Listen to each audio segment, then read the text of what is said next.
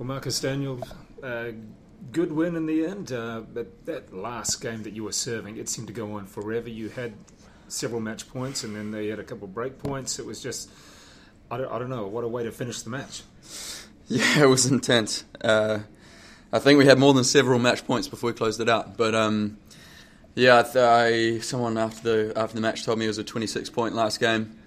But halfway through it, looked over at my coach and he just said, "This is a good test," and I totally agree. It's a massive pressure situation.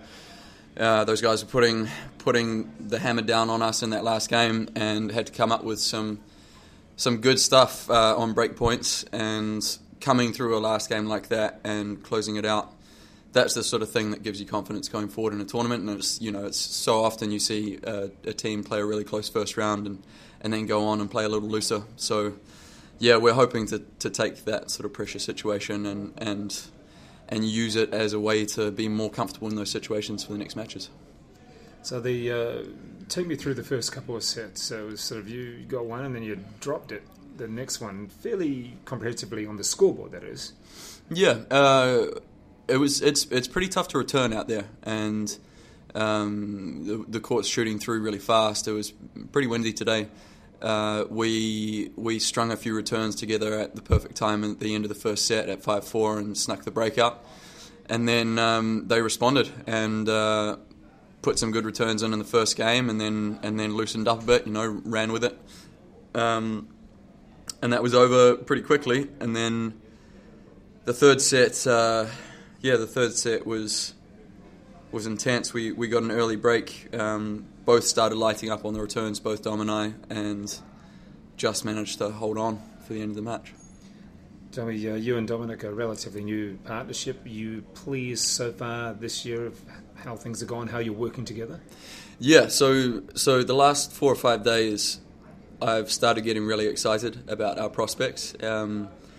The work we've been doing here with the guy who's travelling with us, Rob Smith, but also my longtime coach, Dave Samuel, and we've been getting some help from the British Davis Cup doubles coach, Louis Caillet, who's probably the best doubles coach in the world, and the insights that he's given us, I'm super excited about implementing them, and I think they could have a massive positive impact for us this year. And I'd say for 2/3 of the match we did it pretty well today, and just slipped a little mentally in the second. But those guys are dangerous players, and overall, given the conditions, I'm pretty pleased with the quality, and Dom and I have got good energy on court, and that's one of the most important things.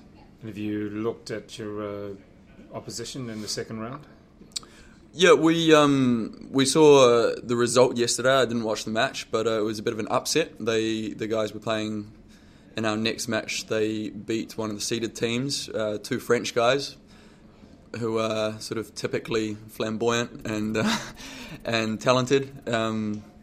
Hugo Nice he's played quite a lot of doubles, and Benoit Paire is just completely unpredictable. Yeah, but both of them can be on fire, and we're just going to have to go out and try to out-doubles them, because they are both very good tennis players. All right, so at the end of the tournament, no matter what happens, you'll go on to Davis Cup up in China, and then I guess up to Europe? Yeah, exactly. So we're in Tianjin in China. Be a big match for us. Hopefully we can take that one and progress through Group 1. And we've got a really good feeling in the team.